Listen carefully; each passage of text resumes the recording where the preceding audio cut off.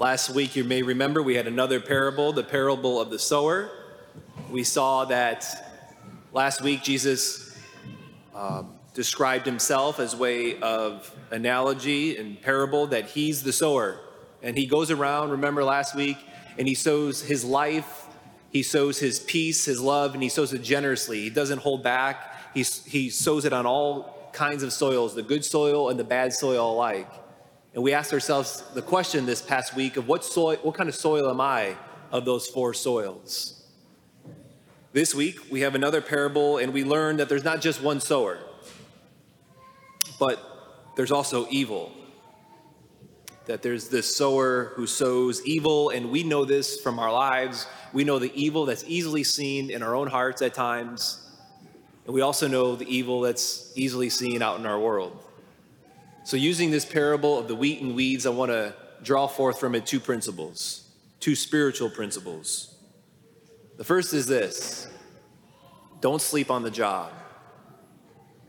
We have a situation where a field is full of wheat and weeds. That's not a good thing.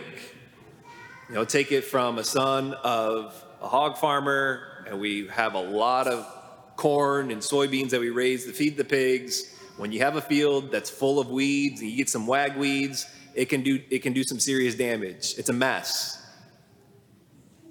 So the servants notice this, the field of wheat and the weeds, and in verse 27, they run to the master and they say, "Master, did you not sow good seed in the field? Where have the weeds come from?" It's like, how did this happen? There's almost a sense of surprise to them. In the next verse, Jesus gives the answer. He says, "An enemy has done this." And you can imagine him just saying it kind of just matter of fact. Evil exists. The devil's real. And he's come to steal, to kill, and destroy, and cause a mess. It's important to highlight. I want us to highlight a point, a line in the very beginning of the parable that's oftentimes it's glanced over. The text says this in the very beginning of the parable: "While everyone was asleep, his enemy came and sowed weeds all through the wheat and then went off." The enemy came, sowed seeds of weeds, and then went off without anyone ever noticing because they were asleep. The servants who were meant to keep charge of the field had fell asleep. And it's very often that evil infiltrates and influences our hearts, our families, our world subtly through little seeds of weeds that are planted when people aren't watching, when we're not noticing, when we've fallen asleep. Time goes by, run out in the field, and we see out in the field tons of weeds that have grown, and we're like, what the heck happened?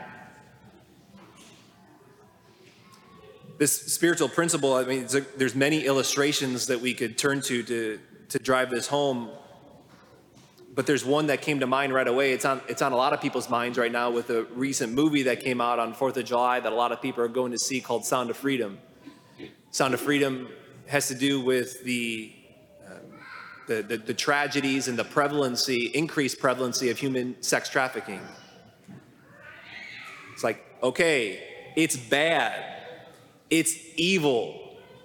It's weeds. Like, it doesn't get any worse than this.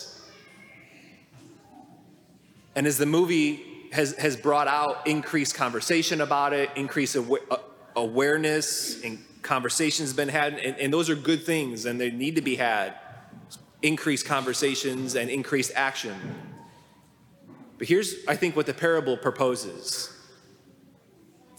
How might this situation, how might we be like the servants, the workers, where this is a situation where we come out in this moment, we're coming out, we're looking at the field, and we see a field full of the weeds, of the evil, and we see the mess. It's like, how had maybe we and are we sleeping on the job in little ways in which the evil little seeds have been planted that's gotten to the point where we look out and we see a field full of weeds now? There's no question that there's been a slow drippage that can be seen over the last 50 years with the sexual revolution. Now the increasingly pervasive usage of pornography, of even more turning an accepted attitude towards it. There's a Harvard law professor who does a lot of study on this and study on the linkage between porn uses and trafficking, and how she describes how it creates a hunger to continue to objectify, and it just creates a culture of now generations of age of objectifying the other. Now she breaks down on the ways in which porn usage feeds in many different ways and how it feeds the trafficking industry. There was an author who had a piece in the USA Today earlier this year who says this: the hypersexualization of young children in fashion today, in TV, and on social media is a worrisome trend that should be triggering a crescendo of warning bells. The question, I think, is, have we been hearing the warning bells over the last number of decades? Can we point to some of the tragedies of the sexual revolution and what it's caused? She goes on to say the consequences of our complacency, the consequences of us maybe falling asleep, not noticing the little seeds of weeds that were planted. The consequences of our complacency to the sexualization of children are far-ranging and none more horrifying than the rise in demand for children in trafficking. This is an illustration, a horrible evil, but points to a spiritual principle in general of the fact that evil usually happens in hidden ways. It begins small, and it just grows and cultivates more and more until there's a full field of weeds, and then we notice it. So the question might be for us, in terms of this spiritual principle for us to apply now to ourselves and to our lives and those under our care, is this: where might I be sleeping on the job? Allowing evil into my heart, into my home, even within my children's heart. Where is the enemy getting in, planting the little seeds of weeds where I'm not noticing? And maybe it's just because of the culture. Maybe I'm not even noticing that I'm sleeping because the culture just lulled me to sleep on this issue or that issue. It's just the norm. So I don't even consider it as an issue or a problem. And yet I might be sleeping on the job, not noticing the little seeds that are coming in as the enemy plants them. The first principle, don't sleep on the job. The second principle here I think we can draw from this parable is this: God is patient with evil. So notice in the parable, the enemy sowed the weeds, and the workers see the weeds growing, and they go and they ask the master, do you want us to go pull them up? It's like, we'll fix this right now. And the master, Jesus, replied, no. If you pull the weeds up, you might uproot the wheat along with them. So let them grow together until harvest. And so that's a surprising response, to leave it. God is patient with the weeds. He's merciful towards evil. And here's the point with this principle. That's really good news for you and me.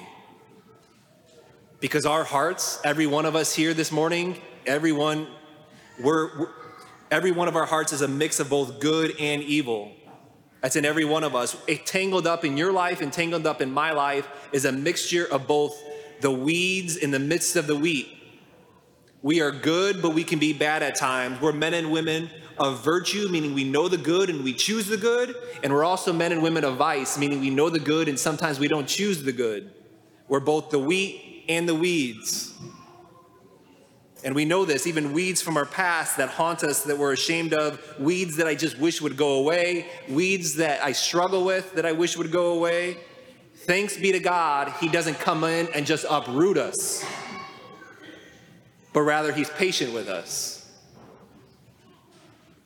The first reading we heard in the book of Wisdom, chapter 12, the 18th verse says, "But though you are master of might, you judge with clemency, and with much lenience you govern." He chooses to see right through our weeds, and thanks be to God for it. And he's patient. So, sleeping on the job is a big deal. It allows the evil one to come in and plant seeds of weeds. So the question I'm proposing that we spend time with this week as individuals, as parents of children, is to ask, where might I be sleeping on the job, not even noticing evil coming in to sow little seeds in my heart, in the household, in my family, in my children's heart. And as we spend time with that and ask ourselves that question, we want to remember that God is patient with us. He's merciful. He's perfect justice and perfect mercy.